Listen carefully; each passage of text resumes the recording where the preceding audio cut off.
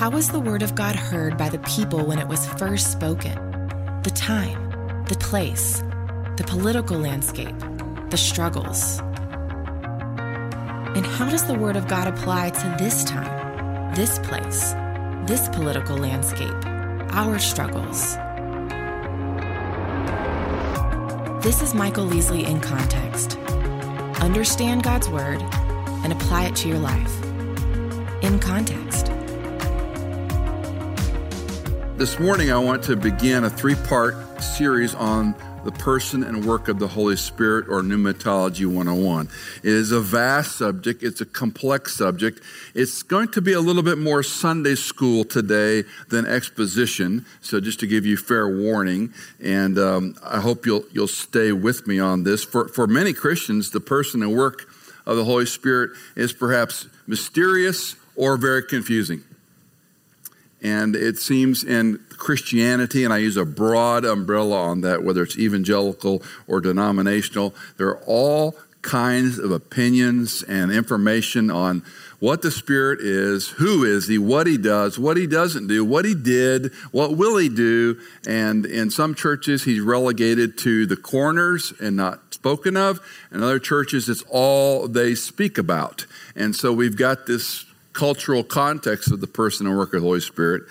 As a Christian, maybe like you, early on in my experience, I was introduced to some charismatic Christians and lovely people, but they had a different view than I had been trained in. I came out of the Catholic Church. I came to Christ as a teenager. I double dipped between the Mass and a Bible church for a number of years until I finally decided to go to the Bible church, and that was a big, hard decision.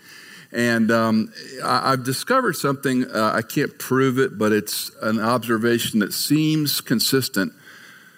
Where you came to Christ theologically tends to be where you stay.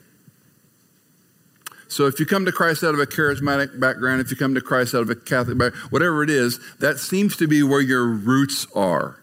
And for my charismatic friends, they are deeply rooted in those experiential theologies, in some of the Holy Spirit's work. And again, when you speak of charismatic theology, there's a broad bandwidth of what people believe. You can't say all charismatics believe X or practice Y. And so we have to be open-handed and careful about that. What I did observe about these couples that I met they were sincere. They loved Christ. When I pushed wrenches for a living in college, I worked at a Ford dealership working on trucks. I met this man in a very rough environment in a shop, and he was a believer. He was very charismatic. And he was kind to me. He invited me over. I was a poor college kid. He invited me over. His wife was lovely. They had a little, now we call it farm to table like it's some new idea. They had a garden and they took produce out of their garden and they cooked it. And she was a fabulous cook. And they had 3 little boys, and I was a college kid, and I would play with their boys, and she would feed me this great food, so it was a win-win. And they would talk about God in ways, let's just say the Bible church I was attending did not talk about God. It was intimate. God told me, God said, God showed me, and it wasn't just an act, that was their life. And I loved them and respected them for the intimacy they had with God. That said, a lot of what they talked about was experience, not scripture. Later on, I would meet other charismatic friends, and we would have wonderful discussions. I remember sitting across a table with a family in Texas for hours going through all the passages on tongues because they believed in speaking in tongues. And so we walked through from Babel to Acts chapter 2 to 1 Corinthians, going through this. And at the end of what was a very collegial, kind discussion, they were convinced I was wrong. I was convinced they were wrong. And we still loved each other. I'm not mad at somebody that doesn't hold my view. I was telling some folks this morning, you seen the t-shirt that says, I'm silently judging you for your grammar? I want to get one that says, I'm silently judging you for your theology. Anyway, maybe you can make one for me. I'm not mad. I'm not going to try to straighten people out. But what I have hopefully grown in my own Christian life is it's got to be clear in here. It's got to be rooted and grounded here. Because the moment you turn experiential theology into a reality, you're going to be in trouble. It's going to happen. And then you've got other things that you have to address. While I was confused by these men and women, they loved God, and I loved them, and they truly were in His Word. Truth be told, they were probably more in the Word than a lot of Bible church people I knew. So this isn't a who's right and who's wrong. This is a recalibration of what does the text tell us about the person and work of the Holy Spirit. And that's what I want to talk about for a few weeks. This really came to a head with me when I was finishing seminary, and there was one of my professors who was a Hebrew scholar, scary, brilliant. You know, people that are just scary, they're so smart, they're just wrong. They're just wrong. They're too smart. Well, he was that way, and he spent some time, let's just say, in the wilderness during his, and I mean that literally, not metaphorically, out in the woods when he was doing postdoctoral work, and he and his wife had some experiences. He completely changed his theological viewpoint. And it wasn't enough that he moved into what in those days was called the signs and wonders. Some of you from California know the John Wimber, Peter Wagner story. And he moved into that headlong, and he didn't like labels. None of us like to be labeled. And he and I had many conversations, but he's so smart and so intimidating, it was hard to have a conversation. But he was working very hard to get me to drink his Kool-Aid.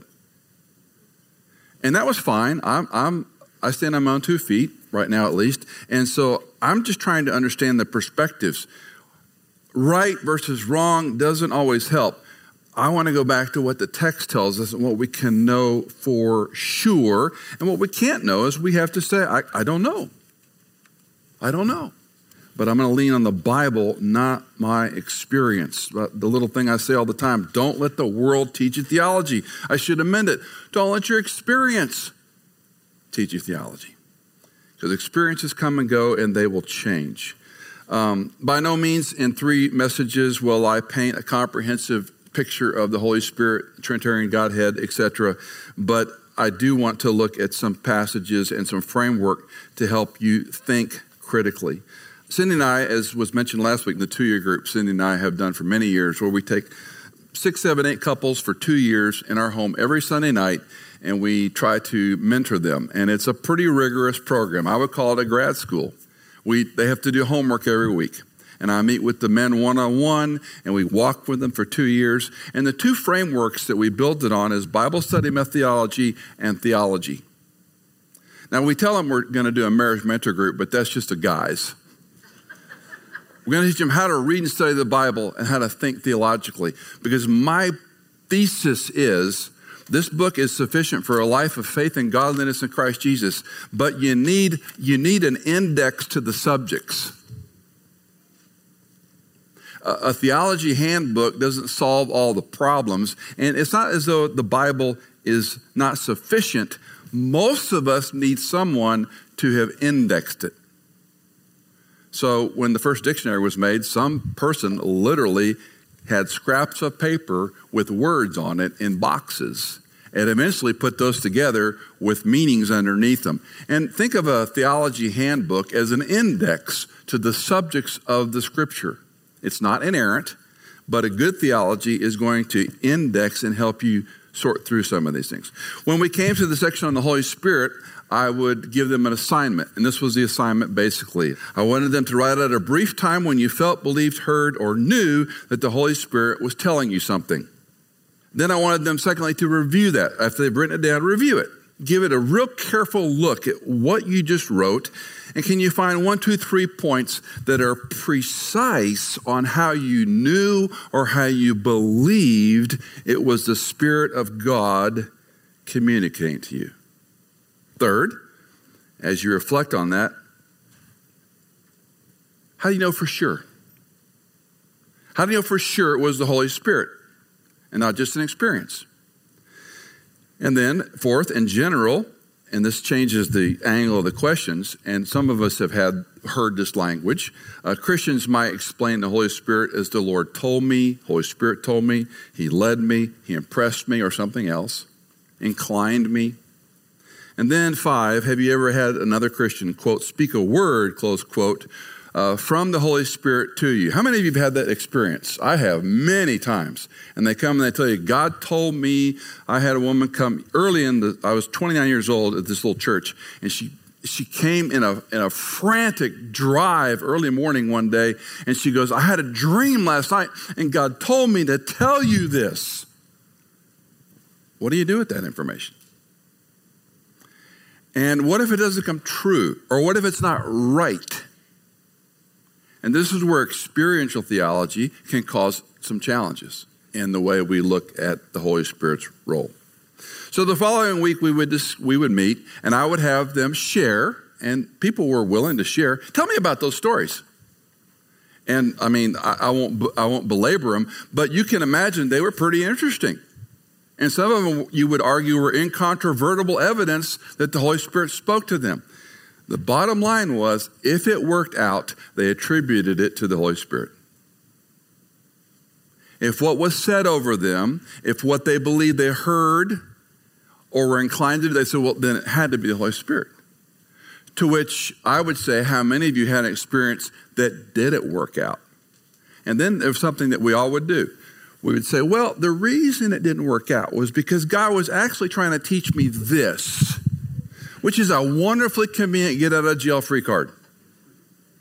So when you make a decision to do this and it doesn't work out, not to be too indelicate, but I've seen this with married couples. God led us together. He told us to get married. We prayed about it, and we're going to get married. And we sent them to pre-marriage counseling, or they come to see me, and I'm just scratching my head going, I don't know what God told you or led you to do, and I'm not going to brandish you with being right or wrong there. I'm telling you from a wisdom standpoint, you guys are not ready to be married. I don't tell them don't get married, because that doesn't help. I just say you're not ready to be married. And you know what 99.9 out of 100 do? They go get married. And then they come back at some point in time, and I'm not a prophet, and they're with their head in their hands crying, well, I just been to listen to you. And I mean, I'm pretty discompassionate. The cow's out of the barn, guys. You're going to make it work. And we can help you make it work. But it's hard. Isn't it hard enough to be married? And if you have wise people saying, wait a year, get some help. Think about this. Because too often, our experience that we attribute to the Holy Spirit, let's just put a question mark over it. I'm not going to throw it out completely, but let's just put a question mark over it as a placeholder for now. Because there's so much disagreement and error and misunderstanding and different outcomes, I want you to think about the Holy Spirit with me for a few weeks. Now, one of the things I encourage people to do, some of you are all electronic, that's fine, but you need a good Bible. You need to know how to study the Bible, whether it's Precept, BSF, Community Bible Study, a book you buy online, I don't care. But you need a methodical way of being in the Word on a regular basis. There is no substitute for it. There is no growth apart from it. Period. Now, this is an index to the questions we may have. And there's a list of a number of resources, and I won't say they're better or worse. They all have different strengths, and I'm sure you might have one if you're a person that uses some real books or online. Basic Theology by Charles Ryrie is perhaps the easiest entry level. A 7th grade person could read that book and understand it. The Moody Handbook of Theology by Paul Enns is one that I like for a number of reasons. One of the reasons I like this book, although it looks big, it's not. The pages on the article, on the topics are small, but he did something most theologies haven't done.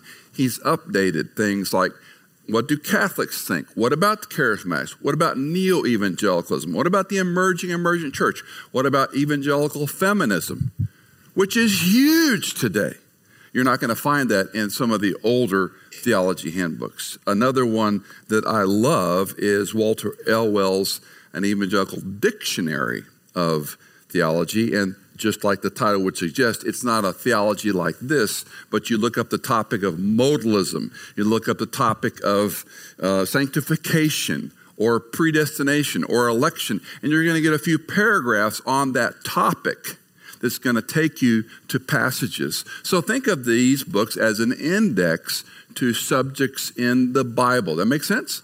Another one that I love, and these are older, but Practical Christian Theology by Floyd Barackman, and Christian Theology, a little book by Emery Bancroft. And then the big one is Systematic Theology by Wayne Grudem. Wayne is a close friend of mine. Wayne and I do not agree on a number of theological points. We have some major differences on a number of points.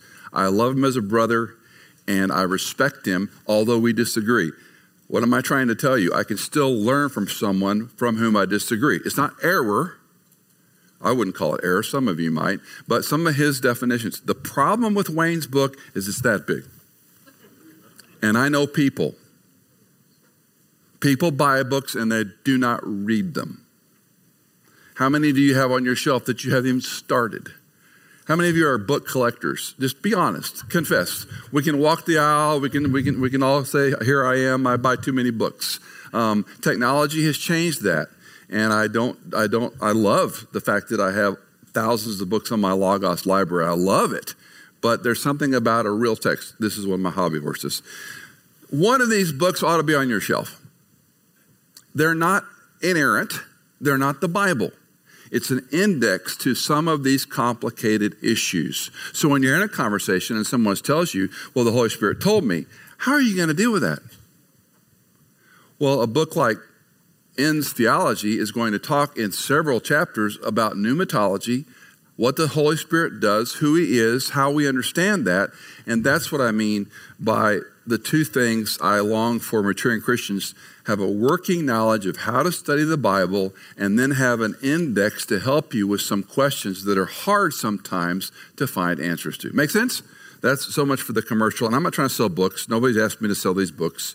I reviewed them for free. So let's start thinking about pneumatology. A lot of the notes that I'm going to show you this morning are from Enns and other places, but I like the way Enns organizes them, and I want to go through these pretty quickly. First of all, let's think about the Holy Spirit with these three overriding points. The Holy Spirit is a member of the triune Godhead, the Trinity, the Father, the Son, and the Holy Spirit. Secondly, the Holy Spirit is a person. Now, this is a problem with English language because as people, we personify, the term anthropomorphism. We ascribe human traits to something. That tree is strong. Well, yeah, but it's not like a human being. Or, that apple is beautiful. Well, sure, but it's not like a human being. We with the eyes of the Lord move to and fro throughout the earth, that he might find whose heart is totally yielded to him. Are the two eyeballs circling the planet like satellites? It's an image. We anthropomorphically look at God. It's not bad. It's just an understanding. So when we use the word person, and there's some heavy language I won't bore you with about how we speak of the Holy Spirit as a person, but just use that as a placeholder. Third, the Holy Spirit is God. And this, interestingly, is a surprise to a lot of people. He's not a dispatched spirit that goes and does things for God. He is God. So these to me are sort of three whetstones to sharpen our theological knife on that we keep in mind. He's part of the Trinity, he is a person, and he is God. Now, a sidebar, and this goes back to Augustine, who lived 354 and beyond. He authored 7 statements. And remember, when Augustine's on the planet, there's one church. And we speak of the Catholic Church in the early years, it was not the Catholic Church of today. Even though you might have been in Geneva or in Germany or in Italy or wherever, or North Africa where he spent a lot of time, they had cultural uniquenesses, but there was one church. So when we speak of Augustine, it's not like he's a Catholic like we would think of Catholics today, because there was no differentiation. But there were differences geographically. He came up with 7 statements because, by the way, this is an issue when he lived. This is an issue from the Bible from Paul's teaching, from Jesus' teaching, from John 14, perhaps the most important passage on the Holy Spirit. He's going, well, how do we explain this? So Augustine came up with 7 statements that are brilliant. Number 1, the Father is God. Number 2, the Son is God. Number 3, the Holy Spirit is God. Easy enough. But when you read those 3, you can automatically begin to think, well, there could be more than one God. Just based on those statements, there could be 3 gods. Moreover, maybe it's the same name, the same person, but we're using 3 different names. I would say I'm known as Michael, I'm known as Dad, and I'm known as Saba. My grandsons call me Saba. That's Hebrew for grandpa. So I'm Michael, I'm Dad, I'm Saba. It's the same person, 3 names. It's not. So we had to differentiate. That's what we call modalism. So what he did to correct the error, the next 3 statements, the Father is not the Son is not the Holy Spirit, and the Holy Spirit is not the Father. I don't have time, but the sequence of what he did and how he put the Son, Spirit, and Father in order is, theological chills on the back of my neck right now. I'm sorry. What he did here in these 3 statements is remarkable. He's not the Son. He's not the Spirit. He's not the Father. Now, that still left the possibility that there could be 3 gods. So the final statement was, there's one God. Mathematically, this is impossible. Theologically, it's true. Mathematically, these 7 statements are impossible. Theologically, it's true. And you're never going to explain it adequately with a triangle or an egg or water, ice, and steam. You're never going to be able to use an anthropomorphic observation to explain this. And these 7 statements to me are simple and easy to go back to and sequential. And I love the way he, put the icing on the cake. There's one God. So we've got this tension. Persons isn't the best word, but we're going to use it. 3 persons, one God. All right? Now let's think about what he does, what his work is. And again, you know that my little side gig is called In Context, Michael Easley In Context, because for all my life I've said in context, in context, in context. And when we started the radio years ago back in Chicago and then the podcast marketing, people said, just use Michael Easley In Context because that's the word you say all the time. Okay, so that's I'm like uber critical of context. And when we look at these statements, this is very important when you're thinking about the work of the person of the Holy Spirit. Let's look at each one of them briefly. Number 1, the Spirit teaches. By the way, the Spirit's name in John, for example, is some iteration of parakaleo, one called alongside. So the King's English, I think, used paraclete. Did not the King James Bibles use the paraclete will come? There's another word that Jesus uses, another helper. Another parakaleo. So we see the personage of him, another, and there's a big word I won't bore you with, but another of the same kind would not be wrong. Again, human language limits us in the way we think about a spiritual thing sometimes. But what we're learning here is that he is a helper of the same kind. John 14:16 is one passage. There are so many. But the Holy Spirit is going to perform and carry on the same kind of ministry that Jesus did. Think of the context of that room. This is the upper room discourse. John 13, he's washed their feet. Judas is going to defect. We have 14 through 18 technically. We have what's known as the high priestly prayer. This is Jesus praying to his Father before his crucifixion in the earshot of his disciples, the 11 remaining disciples. And the prayer is a masterpiece you will never, ever exhaust your study of. He's praying that God will glorify him, and he's praying that he'll glorify his name in the disciples.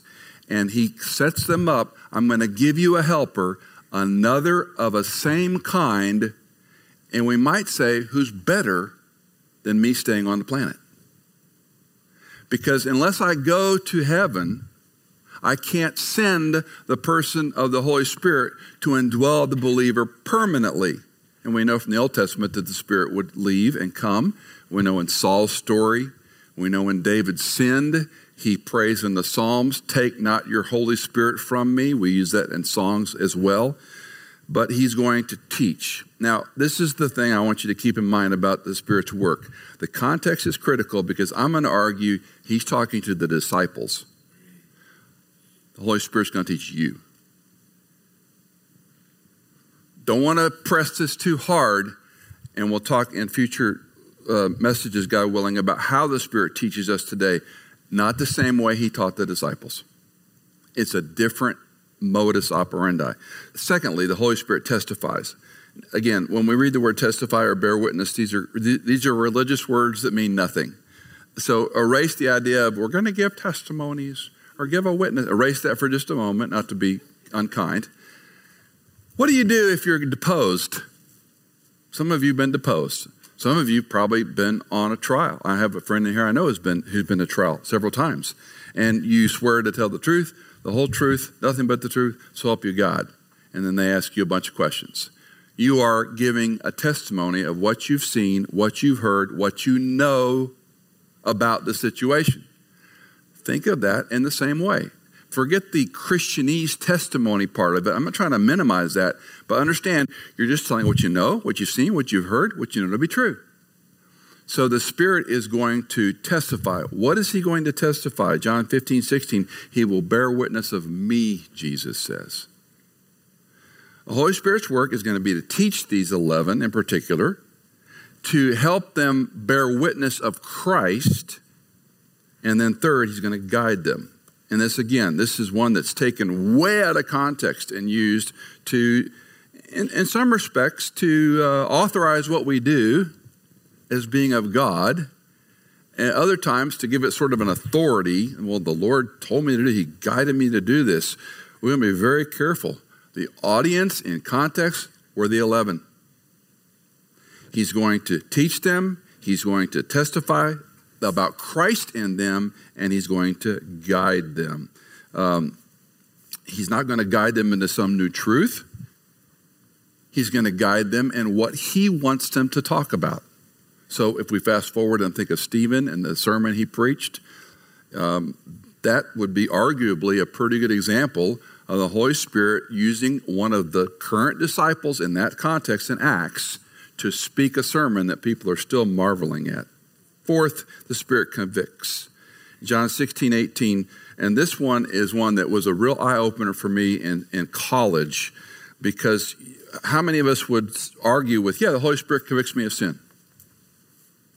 We wouldn't. If you're a Christian, you'd say, yes, the Holy Spirit convicts me of sin. Technically, the passage says he convicts the world concerning sin, righteousness, and judgment. And now you got to ask some really hard questions. What's the world in the book of John? It's the word cosmos in Greek. But what does it mean the way John uses the term? These are Pandora boxes theologically. These are huge topics that you never have even thought about or worried about unless you're a super Bible nerd. But they're important to understanding the person and work of the Spirit. What does it mean when he convicts the world concerning sin, righteousness, and judgment? You've heard me say perhaps the phrase I use is the Holy Spirit is better than a guilty conscience. Because the guilty conscience is over some index of how I understand right and wrong. The Holy Spirit is going to convict us of sin, not just right and wrong. But the primary audience was to the disciples, telling them, I'm going to send the Spirit to convict the world.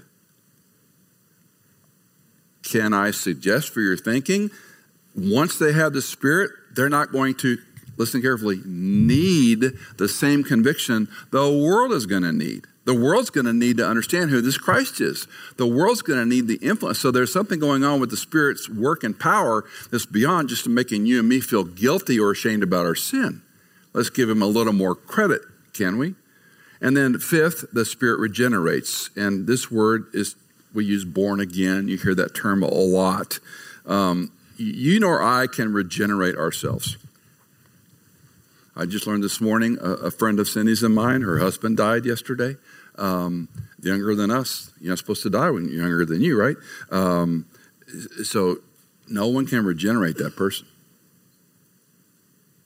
when they're flatlined and the medical community has tried, they've resuscitated, they've slammed all kinds of chemistry in them, maybe put them CPR, maybe whatever, they're dead. They cannot regenerate them. The Spirit regenerates not just a human body, but an eternal life. That's only something the Spirit can do. Sixth, the Spirit intercedes. And this becomes interesting because we think of an intercessor. Some of you might know the governor of Tennessee. Some of you might know the president of the United States or former president. Some of you might know the CEO of a company. And if you know somebody, you can pretty much walk in and see them. I have some phone numbers in my phone of important people in high places that I can text or call or talk to because I know them. I've lost a relationship with some, but I have an intercessor. I have somebody who knows them. And so I can text so-and-so and say, hey, can you get a message to so-and-so? If I send you a book in the mail, would you get it to so-and-so? I need someone as a go-between.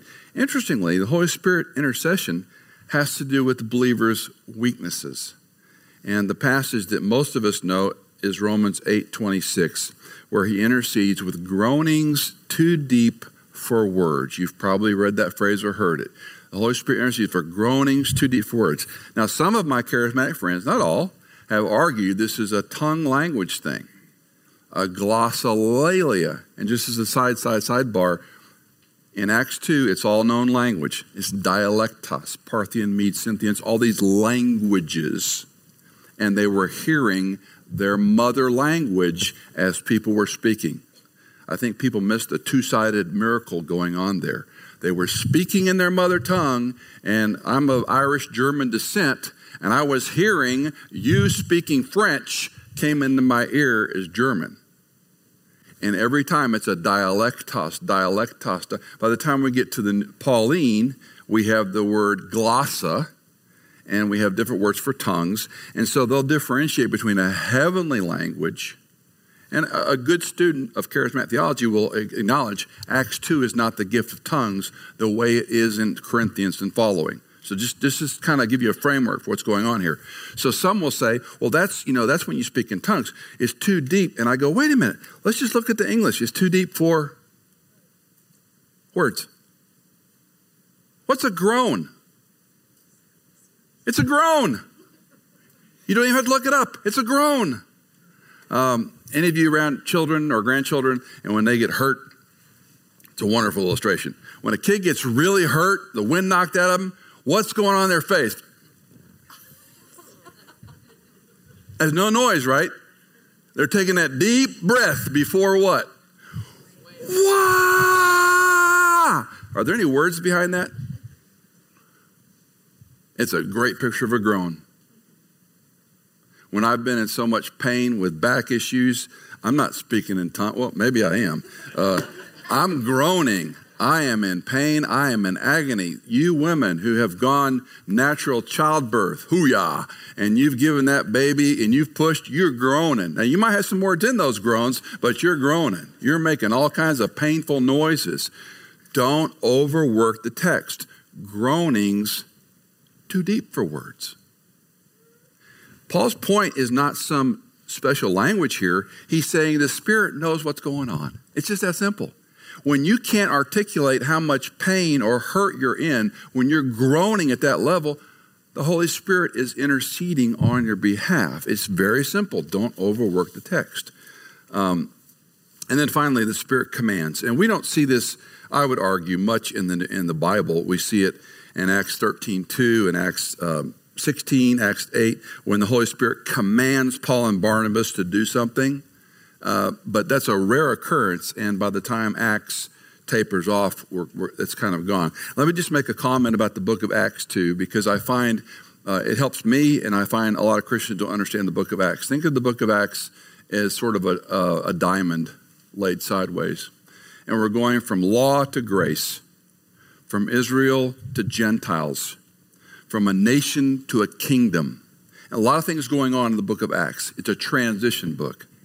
And each chapter, beginning with Acts 1:8, that the gospel is going to go to Jerusalem, Judea, Samaria, and the remotest part of the earth. And that really is an outline geographically and theologically of the record of Acts. It's called the Acts of the apostles, and I would argue subtitle should be the Acts of the Holy Spirit. Because what the Spirit does in those people's lives, they were to wait until what? The Holy Spirit comes upon you. And then you'll be my witnesses in Jerusalem, Judea, Samaria, and the remotest part of the earth. So we got this concentric ring geographically and theologically. It's moving out. So the commands of the Holy Spirit are interesting on the front part of the book, and then it tends to diminish a little bit. Because first we have Peter, Stephen, of course, early on in the book. We have Peter, and then Peter begins to fade, and then we have Saul of Tarsus, who becomes Paul, and Barnabas comes along. And so the book transitions from Peter to Paul, who goes to the Gentiles. And so we have that geographical and theological outline, how the book expands. So when you study the Holy Spirit, or any doctrine, if you will, in the book of Acts, you must keep this transition in mind. You must keep in mind, otherwise you can piecemeal one passage of Acts. And let me just say this for the record. You take any passage out of context, you're going to misapply it.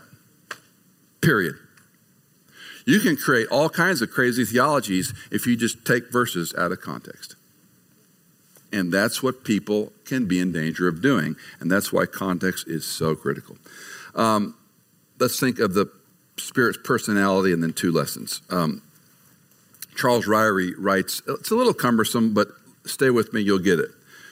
Certain acts are performed toward the Holy Spirit which would be most incongruous if he did not possess true personality. We can't describe these things about the Holy Spirit if he's not a person. Please use that word person with quotes around it. I may get to that later in the weeks ahead, but it's a little cumbersome. It's just a placeholder because we don't have a better word, all right?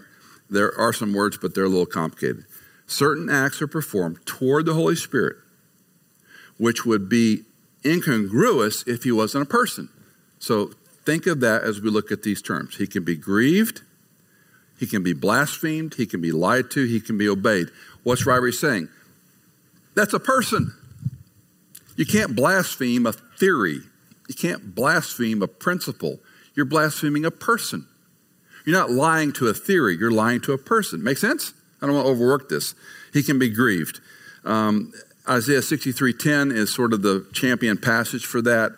And I would say this is an efficacious way of looking at it. When you and I live in sin, we grieve God's Spirit.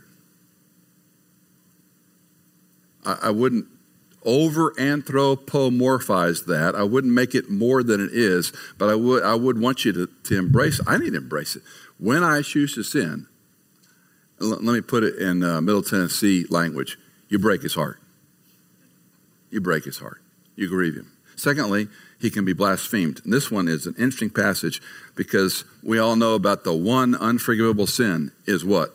Blasphemy of the Holy Spirit. What in the world does that mean? That's one of those Bible difficulty questions. It's really a pretty straightforward answer.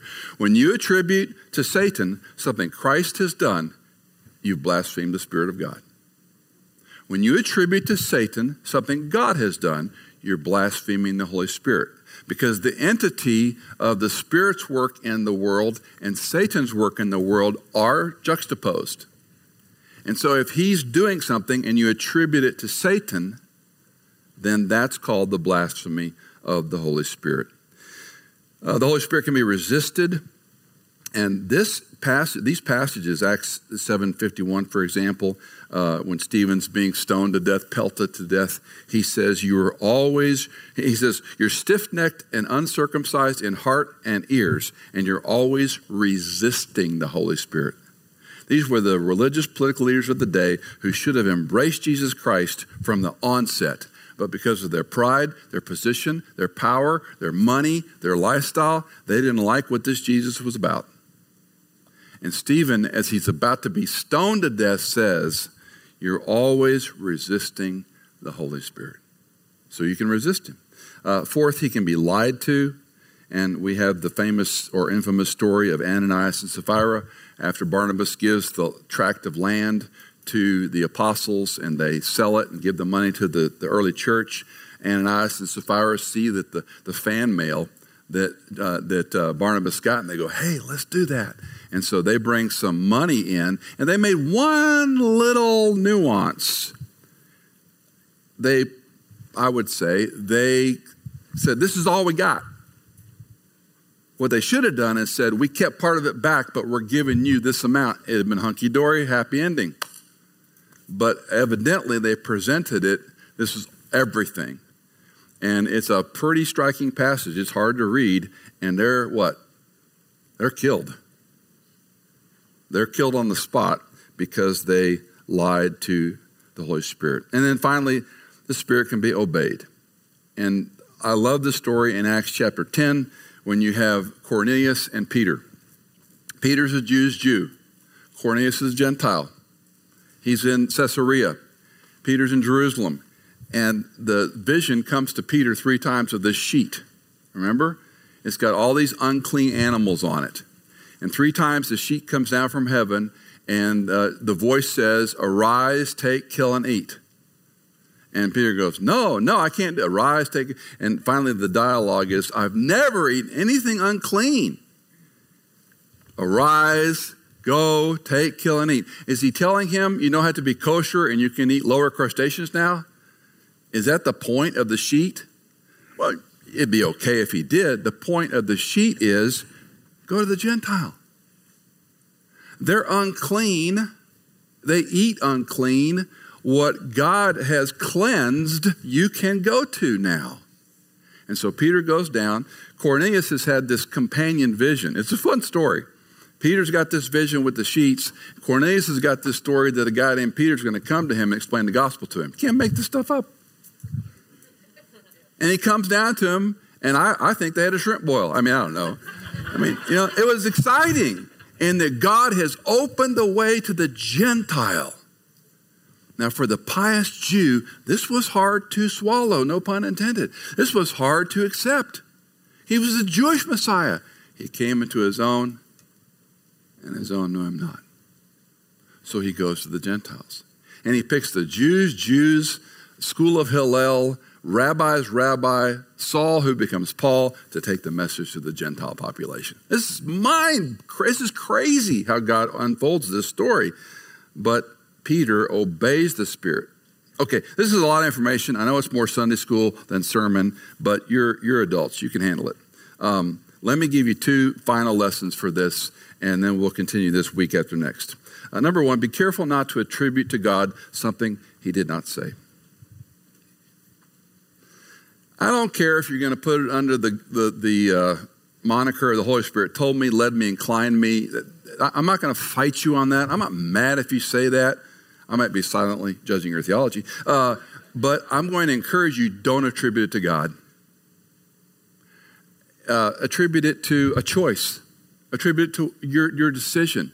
But if God doesn't say it specifically, and even how we can sometimes misapply the Bible, do not attribute to God something he didn't say.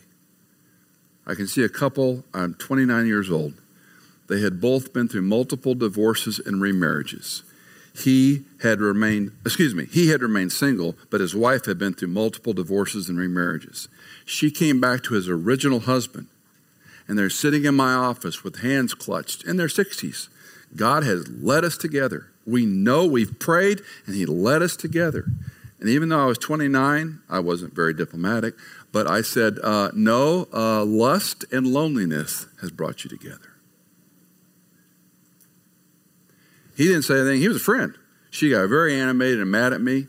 And I said, I'm sorry, but let's just step back. We'll talk about wisdom for a minute. Multiple marriages and divorces you've been through. You've come, quote, home, close quote, to your first husband. I don't even have to look at a whole lot of passages to show you. Let's just say it's not right or wrong. Let's just say it's not wise. It's just not wise. I think it's wrong, but let's just say it's not wise. And you know what they did? They went down to the Methodist church, they got married, and they came back. Lasted about 10 months. I'm not a prophet. I'm not a son of a prophet. I don't live in other people's decisions. But as a believer in Christ, as a brother, I'm trying to say, don't attribute something to God. How many times in school did anybody sign their parent's name on a test in school? I did, and it looked like my handwriting. I mean, I didn't try to make it look like mom's. It looked like my handwriting. And what happened? I got busted. And I got in worse trouble than if I'd have showed the bad grade to mom and dad. That's what you're doing when you attribute some thought, some decision you make. I'm not trying to, I know a lot of you in this room have been hurt by divorce or marriage. I'm not trying to pile on. It's just illustrative. A woman a few years ago came to my office, and she had a great list of reasons of why she should divorce her husband. And I didn't dispute any of them. And then when she said God led me and told me, and I said, okay, let's just set all this aside. I'm not going to argue with you. I'm going to ask you one question. What does Jesus think of your decision?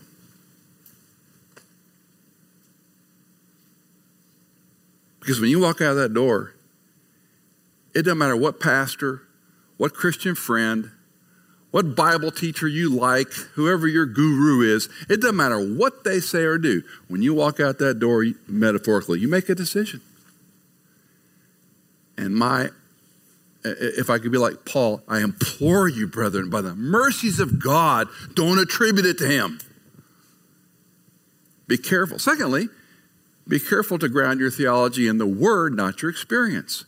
And this last principle, I think, would revolutionize most Christians' day-to-day experience in the Word and with Christian friends and how they navigate life. If you would not look at how, and part of this is the Western notion. You've heard me talk about if-then theology. If I do this, then this may happen. If you invest, then you probably will get a return. If you get out of debt, you're going to do better. If-then is true in many situations. It is not always true biblically. It is not true theologically. So don't look at your experience as some pulse or litmus test on your Christian life. Listen, if it works out, and it's a blessing, praise God. Be careful not to attribute the success or failure to God. Why in the world? For example, Cindy and I had this ongoing collegial conversation about we moved from here to here to here to here, and some things don't always work out the way you want. And I just kind of turned the page. I'm one of those guys, turn the page. And she's like, well, this had to happen, for this had to happen, for this had to happen, that's why we're here. And I go, honey, if that makes you feel better, it's okay. I'm not mad at you. You're wrong, but I'm not mad at you. And she rolls her eyes and walks away, which she rightly should. Don't attribute your experiences to God telling you something. Yes, be thankful when they work out. Here's the hard part. Can you be thankful when they don't work out? I saw something on Instagram the other day that was basically an admonishment to everybody on Instagram going, are you thankful for 2020?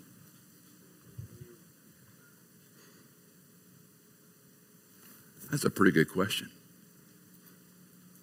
We were joking earlier this morning about when we look back, say hindsight's 2020. We're going to have to rework all this language, It's like you can't say that trumps it anymore. That just doesn't work anymore. All right, 2020 vision, not so much. It's almost like somebody has a sense of humor. Be careful to ground your theology in the Word, not your experience. And here's the cool part of this, if you embrace this. When you're in the Word and things don't make sense and your life's not the way you wish it was and your husband doesn't do this, your wife doesn't do that, your kids, the job, the money, the retirement, the health, whatever, you know what? You trust Him, not your experience. He's the God of the universe. He's sovereign, the King of Kings, Lord of Lords, always existing, and He loves you. And He says, will you trust me? Don't let your experience, or to paraphrase, don't let the world teach you theology.